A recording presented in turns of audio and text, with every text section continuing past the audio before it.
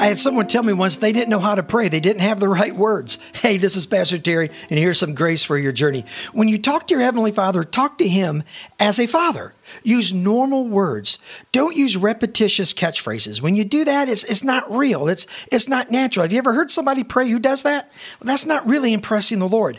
Talk to Him like you have a relationship with Him. You know why? Because you do. Here's some guidance from God's Word in Matthew 5. Now, when you pray, do not heap up for yourself empty phrases as the Gentiles do, for they think they're going to be heard because of their many words.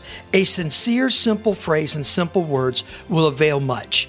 Do that, and you'll watch God move in your prayer life and give you unbelievable grace for your journey. God bless you. Thank you so much for listening to this edition of the Grace for Your Journey podcast. I pray that it has been a blessing and an encouragement to you.